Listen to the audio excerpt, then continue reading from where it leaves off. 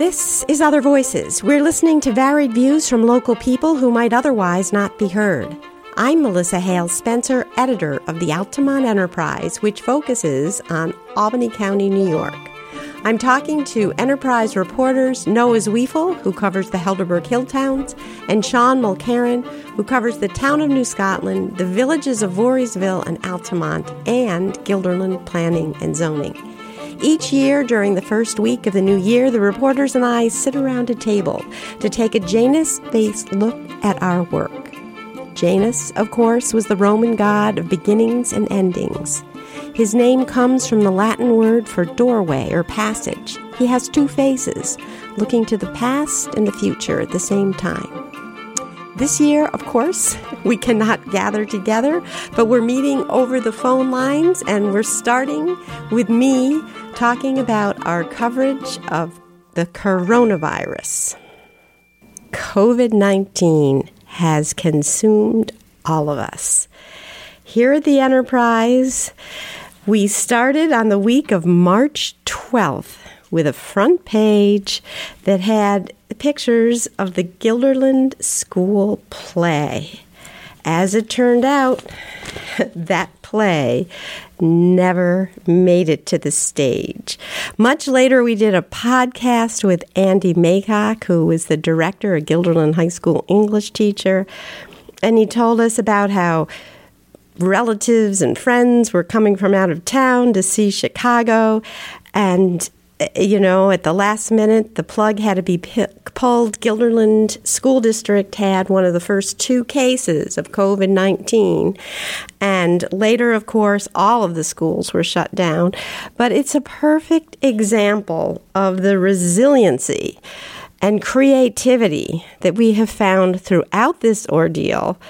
We found out from Andy Maycock later that when school resumed in the fall, and all of our schools, including Guilderland, went through massive upheaval and restructuring in order to educate children safely. Desks were put a social distance 6 feet apart. Remote learning was offered to those parents who wanted their students to stay home. And through this all, he came up with a way to do the fall play. They ended up having students write monologues, and they were performed by other students and recorded, and you can go online and watch it. It's just an example of the way our community coped throughout this, and the Enterprise was there day in and day out to cover it. Starting right from the beginning, our March 19th issue had the Commissioner of Health, Elizabeth Whalen, urging people to stay home and save lives.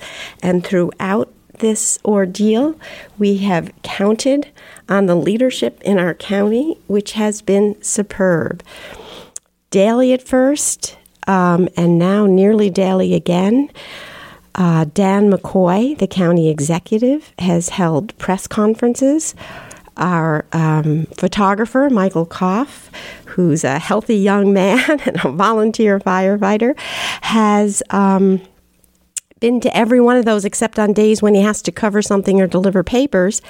And he records them for me because I'm elderly with a lot of health issues. And I can write by using my telephone and listening to recordings and cover the news. And our co-publisher, Marcello Yaya, who's also the digital editor, has put out every single day, Monday, Tuesday, Thursday, and Friday, the latest news, not just on COVID, but on all of the towns we cover, the Helderberg Hill towns, New Scotland, and Guilderland. And then what we do is in our weekly print edition, I do a summary of the COVID news so that our print readers who are not online have a way to access what has happened all week long, and they have it right before them in print. So on that very first issue after COVID, we also had Noah Zweifel, our Hilltown reporter, writing about BKW buses delivering to those in need on the Hill. And this is a theme throughout our months, 10 months now of COVID coverage. The community really pitching in and helping in so many different ways. And our newspaper, both online and in print, has been a way of getting those efforts out to the community at large so people can both contribute and benefit from them. We also had a story in that edition by Sean Mulcairn, who wrote about local businesses and did an in-depth look at a handful of them, the kind of whiplash they faced with this sudden shutdown. And then he followed up back in the reopening era just to see how they were doing and how they were coping. So we got an in-person look. We also, throughout, tried to look at locally how these issues, which were affecting the entire state early on, New York, of course, the city was the epicenter of the infection, but affecting the entire country. I did a feature on the Altamont funeral director, John Galino, and asked people to imagine a funeral where mourners can't hug each other. There are just all kinds of stories where we got the local personal perspective. In April, when Easter was on the horizon, I wrote about the holiday, the holy day, I guess I should say, from a priest's point of view. Christopher Diagivini in St. Matthew's Church in Voorheesville. He said, part of our faith is fasting and walking with Jesus in the desert, separated from the things we love so we can have a better appreciation when we have them. And the virus, he said, is forcing us to a Lenten desert, something none of us would have chosen. It will help to know our hungers for gathering, for resurrection, and a new life. He thought that Easter would come in the summer, and in some ways it did. There was an opening up. But of course, we are right now into the thickest, heaviest, hardest part with this resurgent, which is fourfold what the original peak was in the springtime. And that, of course, was controlled by a statewide shutdown. Now we're relying on the goodwill and good conscience of people who can to stay home and to follow the all-important directives of washing hands, wearing masks, not gathering, and staying 6 feet apart. In April, Noah Zweifel also wrote about medical practices and how they are hurting because people were not going out to see the doctor and how they had turned to telemed visits. I happened to be out for a doctor's appointment and took pictures of abandoned medical offices and waiting rooms. It was an eerie feeling. Michael Koff took excellent pictures of the protests when people were lobbying to open up before the regional reopening plan was put in place. Carol Coogan did just a marvelously powerful cartoon at that point to go with an editorial I wrote where the protesters were standing on a coffin. Gradually, the regions met the parameters to open up, and they did. And as I say, we're now back to a point where without those across-the-board shutdowns, it's climbing again. For several months, the state used a micro-cluster approach where the places with the greatest infections were labeled red zones and non-essential businesses and schools closed in those zones. There were also orange zones and yellow zones. the orange zones were seen as warning or buffer zones, and the yellow zones as precautionary zones. That was all based on a metric that had to do with the infection rate. Then Governor Andrew Cuomo launched his winter plan, and that plan, instead of focusing just on the infection rates, focused on the hospital capacity. So with that shift, the Enterprise, we started reporting each day, and you can see these not just in the newsletter that's free and you can get right in your email mailbox, but also on our website every day. We have the latest numbers, and Albany County has not been doing well in terms of ICU, intensive care unit beds. Our percentage is the lowest available in the state. Yesterday, I think it was 16%. And our hospital bed availability rate is among the worst rates in the state. But just to give you an example of the kinds of things that we cover in now the new year, this week was a typical week, press conference over the weekend on Saturday. The county executive, Daniel McCoy, calls for a pause in school reopening coming back from the Christmas break, as the rate of infection was still surging following the Thanksgiving, Christmas holidays with the New Year tallies not yet in. And we called on Sunday a local school superintendent, Marie Wiles, who filled us in on the conversation she and the other 40-some superintendents across the county had with Elizabeth Whalen, the health commissioner, and reported on that on Sunday. And then on Monday, the governor announced that counties with an infection rate of 9% of higher, of which Albany County certainly is one, would have in-school testing. And it's the governor's opinion. He stressed it was not a fact, but his opinion that kids are safer in school in communities that have the high rates as long as they're tested and the rates in school are lower. So it will be up to the individual school districts to make that choice. And if you get our newspaper, the print edition this week, you won't see each one of those day-by-day stories. You'll see a summary that tells you the situation now.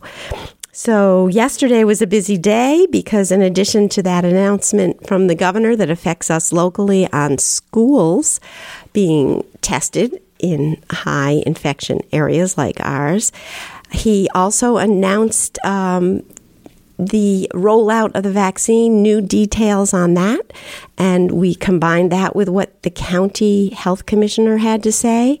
She, along with the other 8 county health commissioners, are working with Albany Medical Center, which is the hub for our region, and Dr. Whalen feels it's going well, and they're expecting their first shipment this week. And if you go to the county website or Albany Med website, you can see the different tiers and the way in which it's being administered.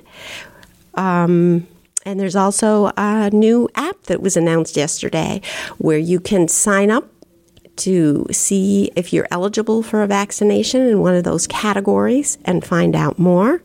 And then there was a last-minute phone call conversation with the governor that I dialed into on the new strain from the United Kingdom arriving in New York. The first case in New York was announced yesterday by Governor Cuomo. It was a jeweler at a jewelry store in Saratoga Springs. And this variant is not more severe. The symptoms aren't any worse. It is not more deadly, but it is highly transmissible, about 70% more than the former strain that was in our country. So that, of course, was another news story. Another function, I'd just like to close out my segment here on covering COVID. We love to answer readers' questions. So many people have concerns or don't understand something, and we will try to get answers for you. We got a letter this week from someone named Mary Private who had read the story, I think it was Saturday, that was posted on the county executive saying, see your private doctor and sign up. And she wrote us, I don't have a private doctor. So we put an editor's note with an answer about the new online sign up, as well as what category of people are now being eligible. So please, if you have questions, we will try to find answers. So now we are turning to Sean Mulcairn, who has for over 3 years covered the town of New Scotland, which is at a kind of a crossroads between rural and suburban, the villages of Voorheesville and Altamont, and this year has taken on the Herculean task of also covering planning and zoning in the town of Guilderland, which is just bursting with news. So welcome, Sean, and what can you tell us about the most important stories you worked on this year, 2020, this year past? Well, I would say in the two villages we have two stories of Stewarts with wildly different outcomes. They were both 5 years in the making. In the village of Voorheesville, we saw a shop never get built, while in Altamont, after 5 years of repeatedly coming before boards and a lawsuit, a shop now stands on the corner of Altamont Boulevard. So in June of this year, the Altamont Planning Board finally, after 5 years, when it first came before the board, they approved a special use permit for Stewarts to build the building. The company replaced its small-ish 2,700 square foot with a 3,400 square foot shop. That was, something, around that time, that's when it kind of was getting contentious in the village, if you remember. That's when I think Ed Cowley was writing letters to the editor, and people were getting really upset with what was going on with that angle, which was, something that's not often seen, especially in Altamont. But Stewarts, their first attempt to build came back in 2015. The village board actually, in a 2-2 vote, ended up not giving them the zoning change they needed. So that expansion failed. 3 years later, they came before the board again in 2018, looking for the same rezone. Again, when the board voted to give them the rezone that time, however, just a few months later, the village was sued by a group of residents looking to overturn the results. But by November 2019, the lawsuit basically was rendered moot because the village board basically went back and redid the entire zoning process again to comply with the state law. Throughout it all, it got to the point where even village residents were submitting their own plans for Stewarts. Albany County Legislator Jeff Perley and a few others actually submitted their own rendering to the planning board for what they felt the Stewart shop should look like. But like the cell phone tower a few years ago, where people were up in arms, this too shall pass. There hasn't been much of an uproar since. Over in the village of Voorheesville, a much different outcome we saw. In September of 2019, Stewarts actually announced that for the first time in its history, it was suing a municipality, claiming that it had been targeted from preventing from building a shop on its own property. Basically, what the company was trying to do was have the village's zoning code, which it adopted just in May of that year, May of 2019. They wanted to have that tossed so that they could basically have the zoning, they could have a project that they wanted. November of this year, basically the lawsuit kind of sat quiet for almost a year between filings. In November of this year, the judge in the case finally tossed the suit, stating that the village code was reasonable. It related to legitimate government interests, and Stewart's in its court filing had failed to establish that the zoning code was arbitrary, capricious, unconstitutional. And the company had failed to identify a single procedural error made by the village of Voorheesville. On the lawsuits. One thing that struck me, as you were saying, Altamont was so divided, and there was a village election in the midst of it all where it was really, really close. And the key issue seemed to be Stewart's. In Voorheesville, do you have any sense of whether most of the village is feeling relief now or happy? Or do you have any sense of how that judge's decision in tossing the Stewart suit has played out in terms of village response? It seems a lot more quiet. I mean, I think that people are a lot happier with how things are. I mean, I think it's like anything. The loudest voices are the ones you hear the most. So, right. Well, Voorheesville went through a whole elaborate planning process, which the judge relied on in making his decision. So maybe people felt invested. Do you think in that planning process that culminated in? Yeah, and that was also a multi-year process where they got a lot of feedback, because I think that they learned from the 2017 St. Matt's kind of debacle where they tried to push through that planned unit development and they got immediate pushback. So I think that they kind of learned from their errors that way. And they had quite a few public hearings where they tried to get as many people to voice their input on the comprehensive plan as possible.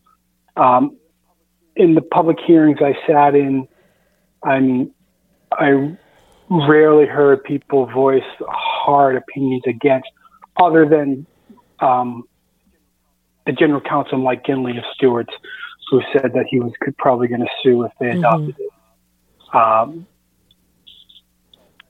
But I mean, that was to be expected. Other than that, it was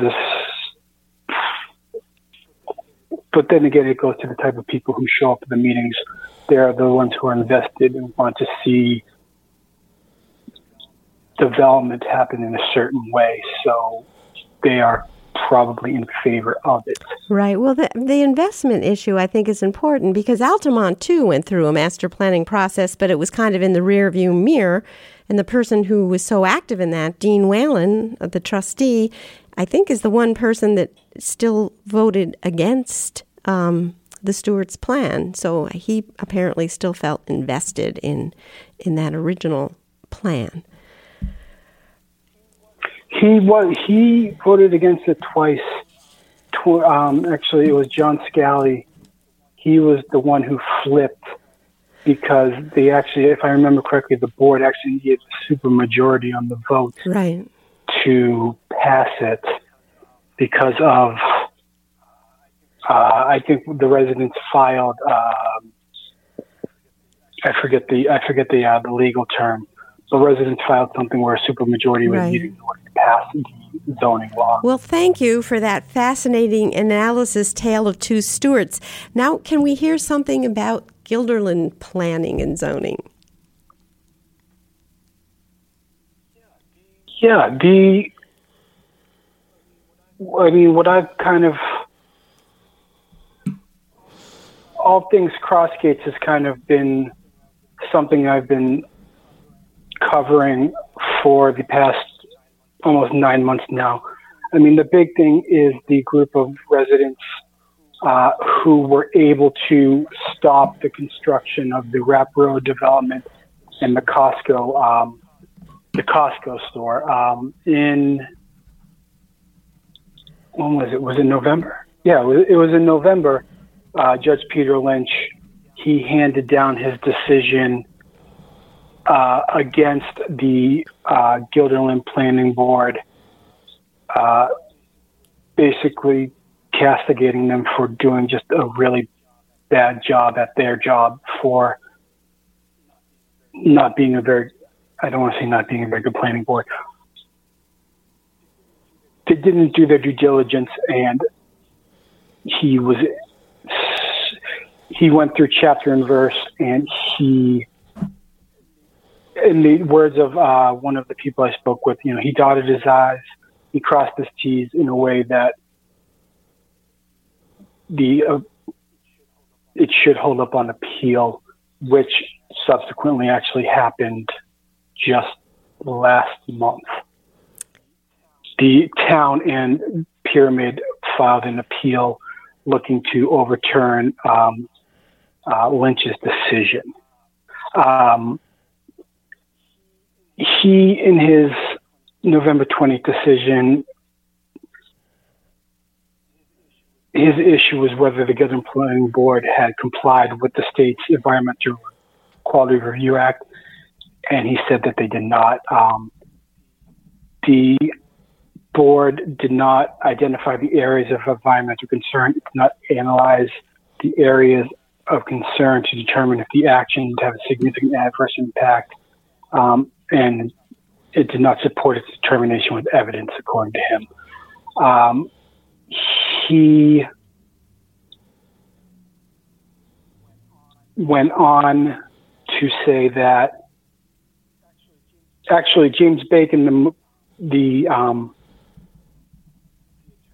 attorney for the Harts, McDonald, and Mr. Kaplan, the owner of no longer the owner of Red Cap, he made the point to me that Judge Lynch, in his decision, was mindful of his role in looking at the project, that the role of the court was not to substitute its own judgment for that of the planning board, which, as we know, was what Pyramid is trying to file its appeal on.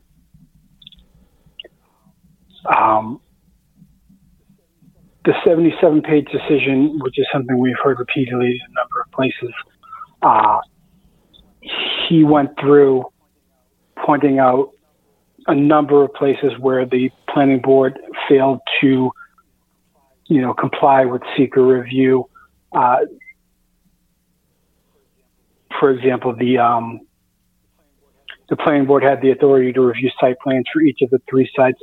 Pyramid was proposing to develop 3 sites, although 2 sites were actually going to get projects. However, the zoning board had the sole responsibility of issuing the special use permit for Costco.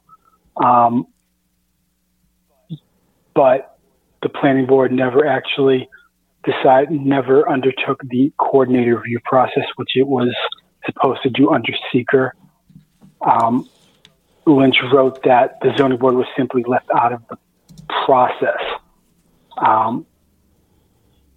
He wrote that it was a blatant material procedural failure which undermined the integrity of the environmental review. He also said that another part of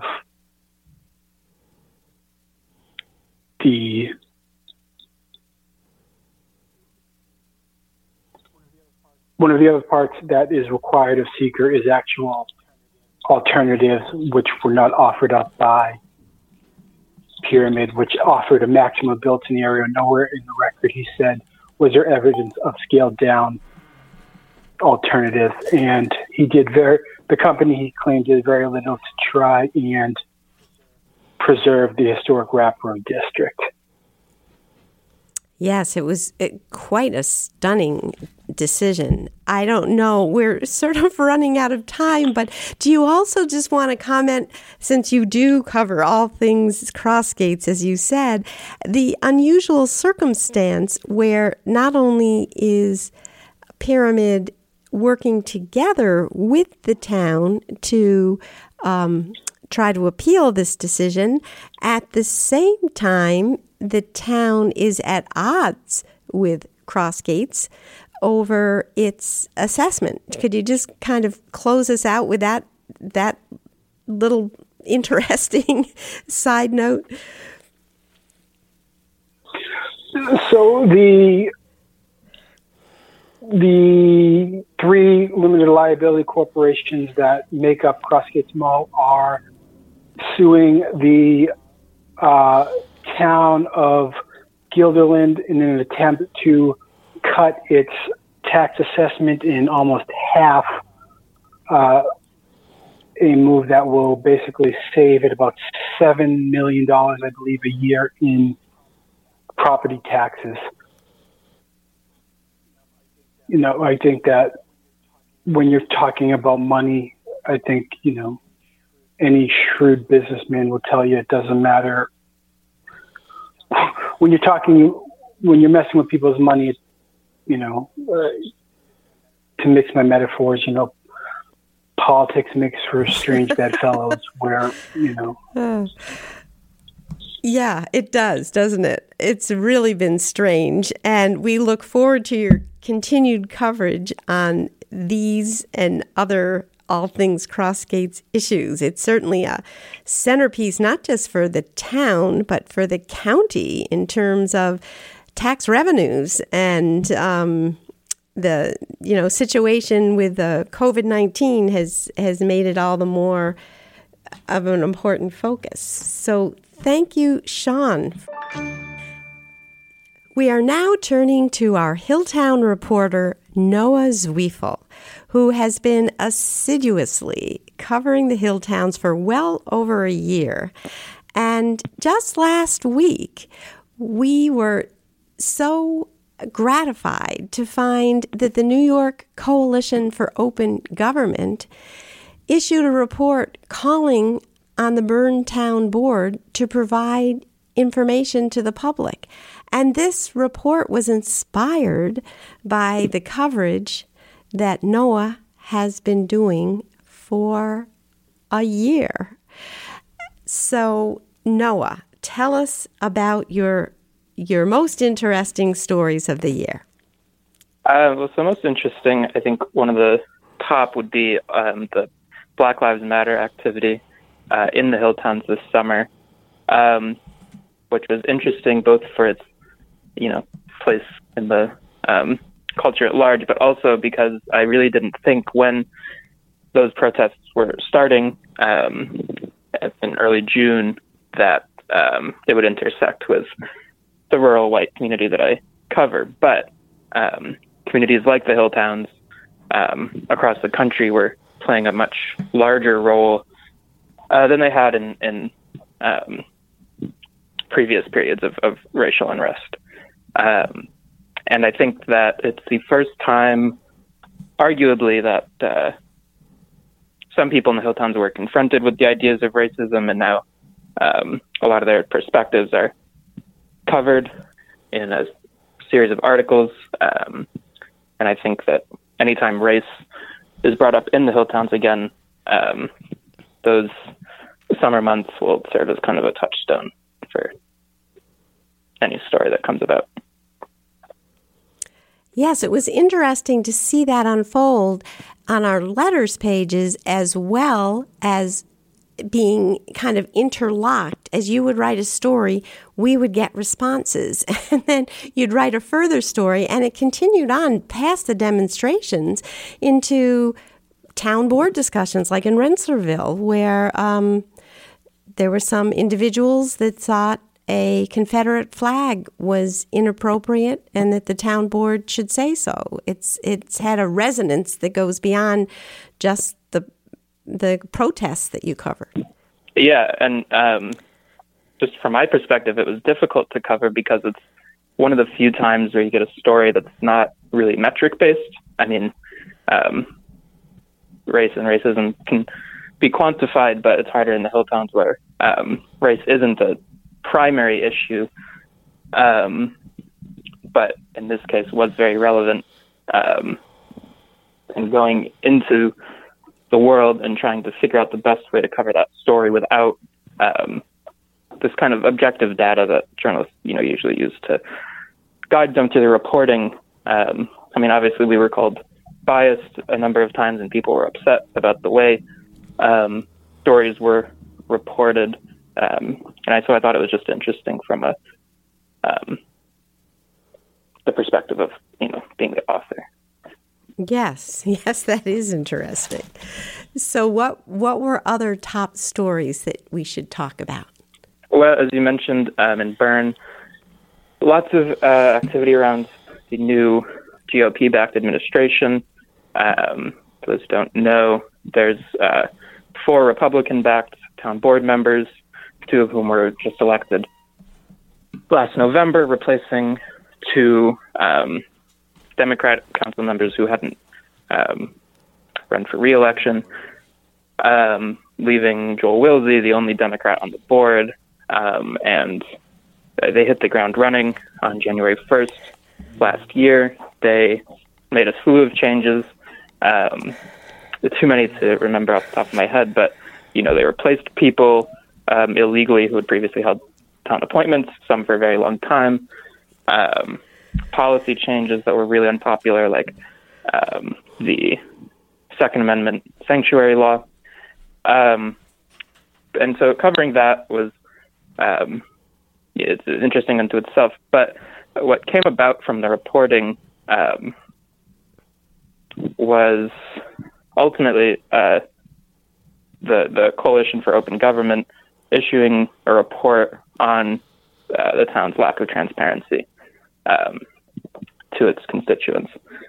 So that was just nice to feel like the reporting had an impact, because in covering Bern, there's obviously a very robust group of, you might call them citizen journalists, who are, discussing their own research into the town's functioning and discussing that amongst themselves, or posting it on social media. And that's how I catch wind of a lot of these stories. And so the story about Chance Townsend, town's code enforcement officer, being uncertified, came from a rumor that in this case turned out to be true. But despite the fact that this was all sort of like discovered by readers and residents, the paper still had a really important role, I think, in just kind of formalizing some of the ideas and just cutting away all of the extravagances that are common in rumors, and giving people reliable information at a time when it can be kind of hard to come by from the top down. Yes, I like that idea, and I wish you'd explore it just a little more. The idea of a newspaper as a sort of touchstone in this era when there's so much that's posted on social media. And in Bern, of course, there's a very active Republican website, and there's also many active Facebook groups. So could you just talk a little about what that's like to be a journalist in the midst of that, how you see your role? Yeah, well, especially right now, working from home, people who live in the towns I cover obviously have much more facility there and are going to get information a lot faster than I can. And sometimes, a single thread will split into 5 by the time I catch wind of it, even though I'm at as many town meetings as I can attend and the like. And so you can kind of have sort of an existential crisis, wondering, well, as a journalist, what's my role here if I'm not digging up this information and presenting it? Sometimes as a journalist, your role is to just contextualize information and curate it and help it reach people in a more pure and reinforced kind of way so they know that they're getting correct information. Excellent. Are there other stories too? You've had so many, but are there others that stand out as something you think we should include in this year-end roundup? Well, in general, as I was thinking about the stories, what I realized is at the beginning of the year, we were anticipating this big red shift in the hill towns, which is proven in the election. Republicans have been much more energized, and people who are registered as Democrats voting Republican. But by the end, you kind of get this wide spectrum of boards. I mean, on either end, you have Knox and Rensselaerville, both of whom passed legislation very easily, not a whole lot of drama amongst town board members. In Berne, you had a 4-1 split, although now it's arguably 3-2 with conservative Bonnie Conklin, who's endorsed by the GOP when she was elected, taking Democrat Wilsey's side on some things.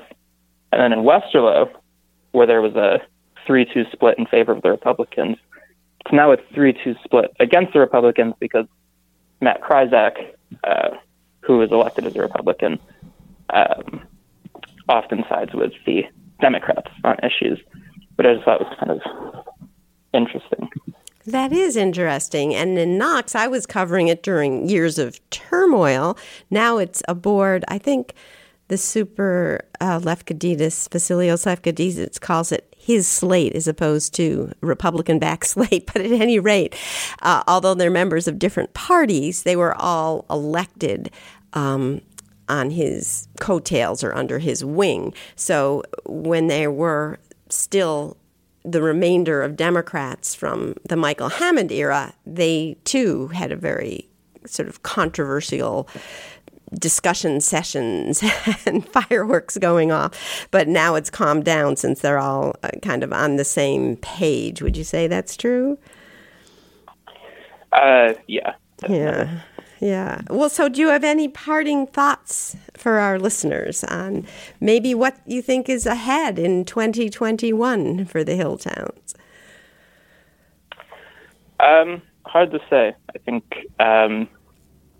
there's been this kind of drifting maybe. I mean, there's a lot of turmoil in Berne with their government and then with Black Lives Matter, lots of schisms. I mean, hopefully that will be, people are learning their lessons, maybe spending their minds thinking about how to approach difficult situations like that. And hopefully things will calm down a little and become more substantive than they're dramatic. Thank you, Noah.